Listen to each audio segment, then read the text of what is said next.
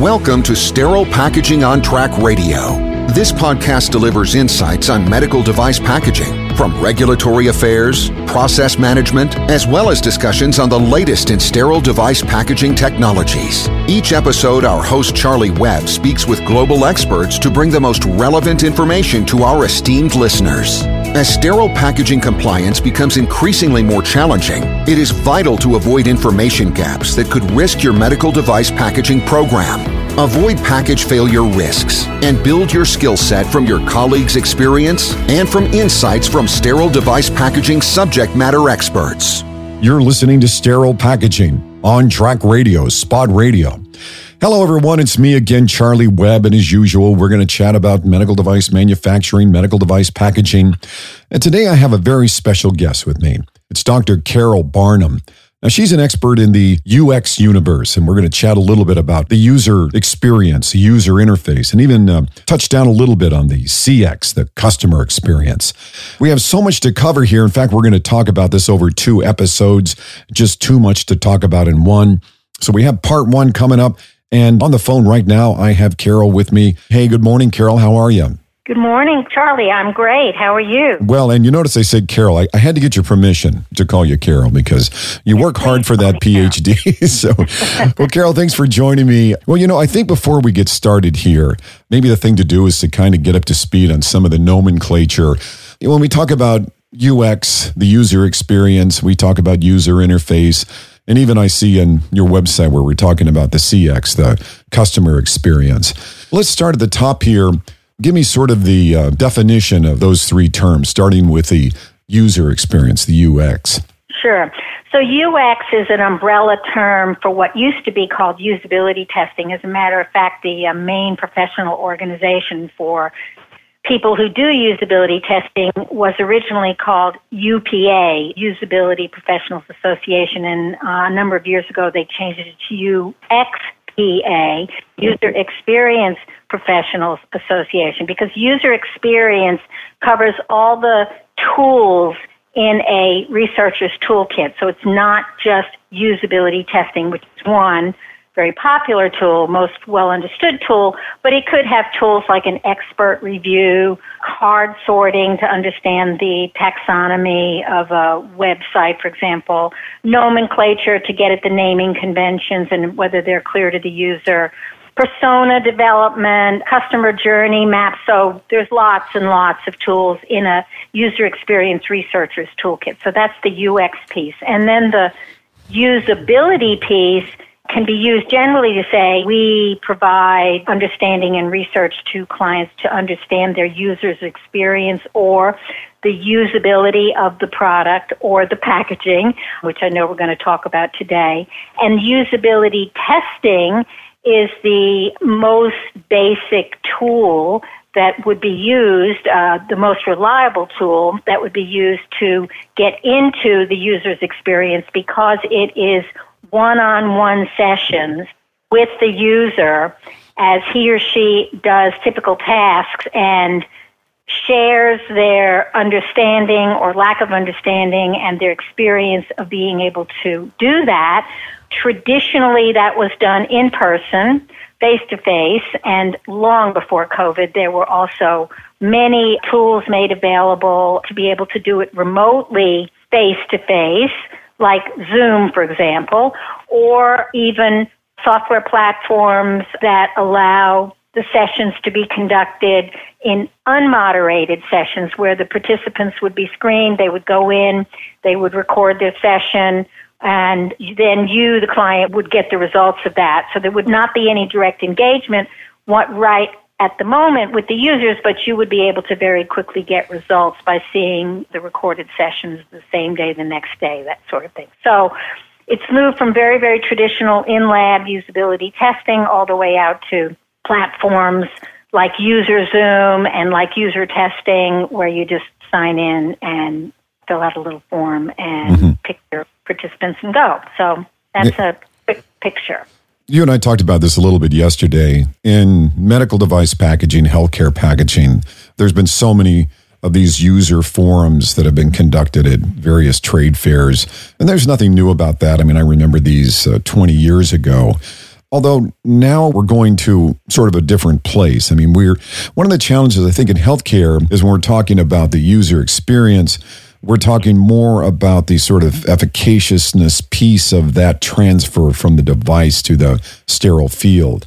And certainly that's the important story that we want to understand. That's the intel we're trying to gain when we're doing user experiences, how is that circulating nurse interplay between that sterile barrier system and then the device that'll be delivered out of that sterile barrier system. And so understanding where the possible snags and friction points may be is important to understand. But I think in healthcare, one of the challenges we have is when we talk about sort of the experience, we're maybe a level or two down from that. We're talking about user interface, where how do we interface with that device? How do we touch it? What's it feel like? And what's the tactile piece of being able to connect our digits to that opening part where we've seen snags and so forth. But really, when we talk about user experience, that almost goes into the consumer side in my vision, where are we talking about, because I know the language of pleasing delivery has been used. How do we sort of integrate the part of the clinical hard part of getting that device into the Mayo stand, into that surgical suite, and connect it to where, can we say it's a pleasant experience to get that open? Does that fold into that experience as well? Yeah, so that's a really good question. So you're absolutely right. In consumer research regarding usability, you would be highly interested in the user satisfaction. And so you would want to rate that, and there are well-known and established questionnaires that rate user satisfaction. And, there's a baseline where you know that if it's above or below a certain amount, you're sort of above or below average across a lot of different studies, but not in medical device usability testing for FDA 510K submissions and not for CE mark. So in that case, the FDA has been very clear in its guideline that this is not about usability and satisfaction. This is about safe and effective use. So the focus of these studies is on whether the users, as they engage with the packaging, for example, and the product, and open the product and present it to the surgeon in the sterile field, whether they, as a result of doing that, feel that the design of the packaging and their engagement with it provides safe and effective use. And so that's the focus for FDA. They don't really care about usability and satisfaction. Right. Those things may come up, but that's not the focus of the study. And the focus of the study is always on what are the critical risks identified in the critical risk analysis, what is determined to be success and failure, as explained in that document, and then how do you assess success or failure during a human factors validation study, which is what FDA requires for submission. And the ISO 11607, there's more of an emphasis now on the user, the human connection to the device and the packaging, and which is, important and obvious. And as I say, we've been doing these panels for decades, and it's provided a sort of notchy data, in my opinion. When I've observed these, it's like, well, it's hard to open this pouch, and it's difficult for us to really glean a lot of value by saying, well, it's. I wish the corners had more room. I mean, some of the things I almost feel like they're inventorying the obvious. That's why I wonder if we're now going a little bit beyond just that. Did we meet spec? And I realize that on the clinical side, the FDA's vista, that really the goal is to be able to safely deliver that device without damage, maintaining sterility to the point of care. And all those, of course, are valuable. Now, maybe I'm coming from a CEO's optic here, but when I think of the sort of customer experience piece, is there a way for me as maybe someone even that's in the marketing side of a medical device to take a look at that clinical part and say that, well, we've met spec in terms of being able to deliver that device into the sterile field effectively. We've also been able to do it where we've enhanced the user experience and ultimately the customer experience, because we obviously want to meet spec. But I'm always a little concerned about when we talk about meeting a regulatory requirement, when we have the opportunity to wow a little bit or perform better, let's say, why not take that opportunity to say that? I mean, let's face it, we're at the time of unboxing videos on YouTube. And I'm a drummer. I play in a rock band with a bunch of old guys like me. And I was watching an unboxing video of some of the parts that I wanted to buy. And it's not just me, it's become viral that we sit and watch somebody unfold and magically take apart. I think Apple really was in the forefront of taking this beautiful consumer box and you pull this little easy to open tab and it slides out and it deploys into the next step. And it's like these Russian nesting eggs where it just unfolds and it's a beautiful experience. So why not? So can we bring in that sort of higher level corporate side to say, hey, we need to meet spec on the clinical side, but why not take this opportunity to also see how the customers may be part of that corporate marketing theme to where we know if we're getting something from Apple in a box, even if it's earphones for our iPhones, we know that it's going to unfold and be pretty and the cable's going to be nicely wrapped up. Is there an opportunity for us to exploit that at the same time or maybe fold in all sort of team members, the stakeholders really, that are involved in the ultimate delivery of that medical device to the point of care? Yeah, thank you for reminding me that you did ask me to define CX, which you've just done very well. So customer experience is that piece it includes user experience, but it also is end-to-end. So customer experience is, if I put it into an e-commerce kind of context, it's from when you see the product in the store and then you have to call somebody on the telephone and then it has to be delivered. So it's all the places in the customer journey where there is an opportunity for engagement between the company and the customer, and any one of those points can create pain points that affect the whole customer experience. So understanding the customer experience and the journey of the customer is, with the usability piece being very important part of that, but not the whole piece, is also very important. So directly to your question, companies would have to decide that they were willing to invest in a good customer experience beyond the regulatory requirements of safe and effective use, such that the kinds of things that you said, like I've got this study I hope to share with you in which the nurses would say things like, I can't grab onto this because the edges of the tray are not big enough for me to hold it and it feels kind of wobbly and I have to prop it against my stomach in order to be able to peel it back, those kinds of things. Well, that may be a preference, it may be a desire, it may cause them to feel frustrated or dissatisfied, but does the company care? Does it improve their financial bottom line if they make a wider edge for the circulating nurse to hold on to? If it would pass the regulatory requirements without that?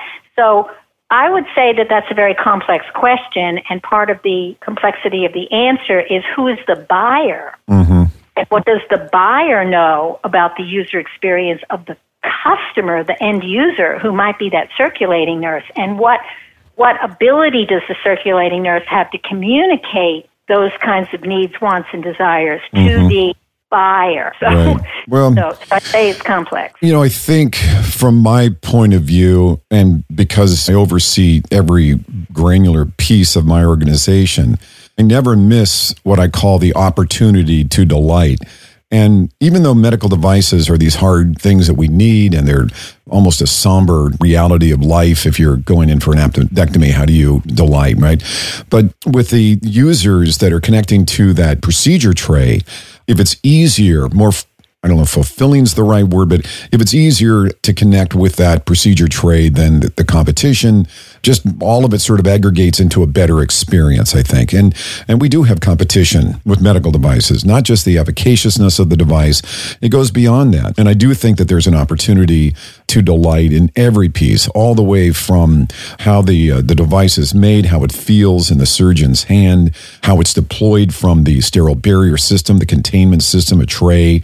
We see a lot of companies that are making these beautiful sort of chipboard insert cards that go into surgical trays, and they open up easier. You and I had a conversation a little bit yesterday about how EMTs and paramedics and ambulances are grabbing open a flexible pouch with their teeth and kind of opening it up like they're deploying a grenade and, throwing it into the field.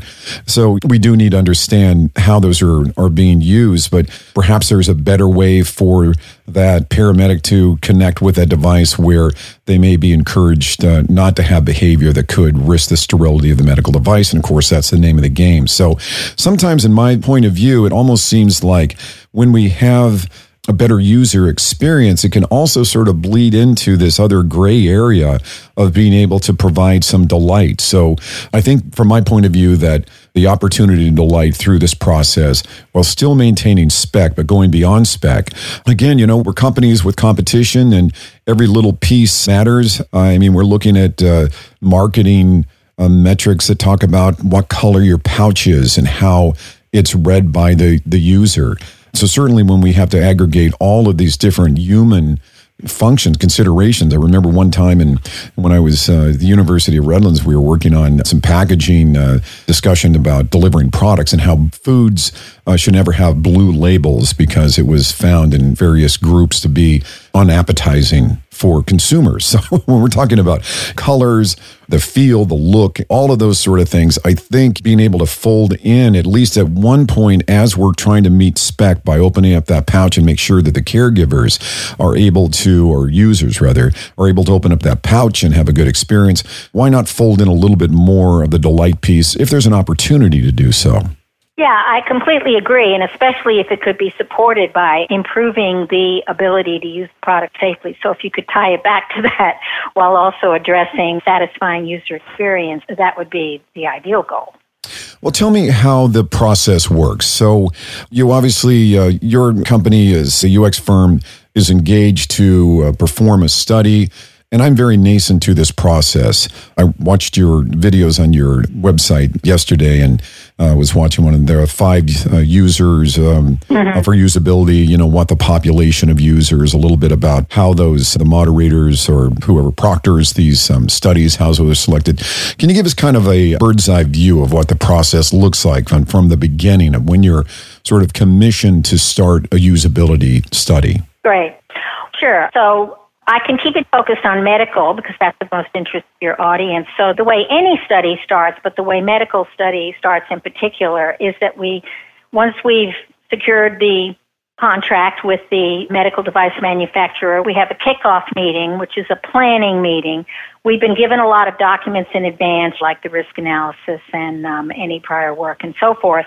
But we start from scratch and we say, who are your user groups? Who are your target users? How many different user groups do you have? Because if you're doing an FDA submission, it requires a minimum of 15 participants in each user group. So if you've got doctors who are engaging with the product, if you've got nurses in various roles who support the product, if there is a cleaning aspect to it or a sterilization aspect for reuse, all of those would represent separate user groups, and each one of them would go through a usability testing session of however long, and there have to be a minimum of 15 in each of those. So those studies can get pretty expensive pretty quickly because now you're talking about 45 people, which is not unusual, although it can be smaller. So one particular example I do want to talk about because I've been working with one manufacturer for the past year conducting numerous studies on packaging, and I know that will be of most interest. So you start by planning.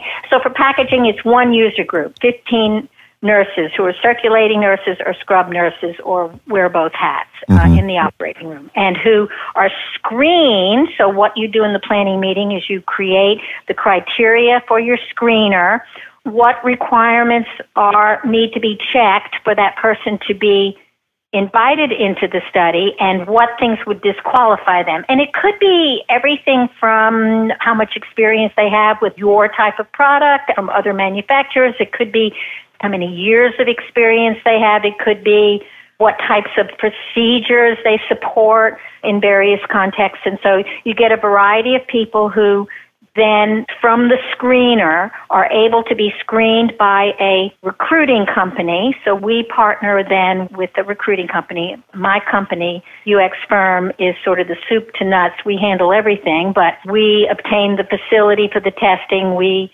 obtain the recruiting company and work with them and oversee how they're recruiting and making sure that it's matching. And so we plan the whole study in one or more planning meetings in which we develop what the tasks are to test, what the critical risks are on their severity rating scale, and those have to be tested. What additional tasks are needed to get to those critical risk tasks? Are there any knowledge tasks which are covered in the critical risk analysis but which wouldn't be seen in a hands-on use of the product? Mm-hmm. So you ask things like, how would you store this product, for example? Or how would you dispose of this product? If these are things that need to be known because they fall into the category of critical risks, then you ask these after they've done the hands-on tasks, and they need to refer to the IFU, the instructions for use, in order to be able to show you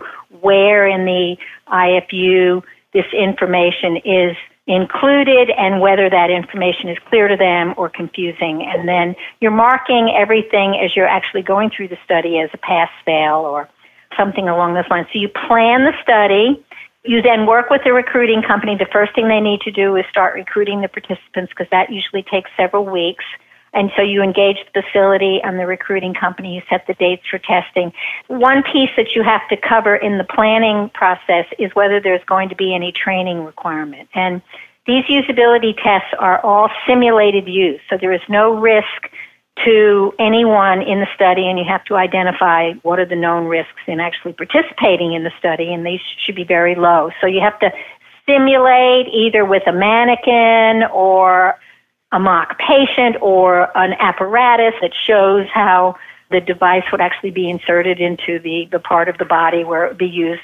Or in cases with packaging, you just simulate the operating room very, very simply, where you mark off, we do this with blue tape, the prep area, which is the non-sterile field, and then the sterile field, and we have a member of my team who is the doctor who receives the device into the sterile field, and then there are some questions that are asked of the participants. So if there's a training component required of the nurses, let's say, in order to be able to do this, which in many cases there is not, because there's nothing unique about opening your package that would require separate training. But in many, many studies, there is a training component. So FDA requires that the training simulate what training would be like in real life, and then they require a decay period, which means a break between the training and when the person would actually begin doing the procedure.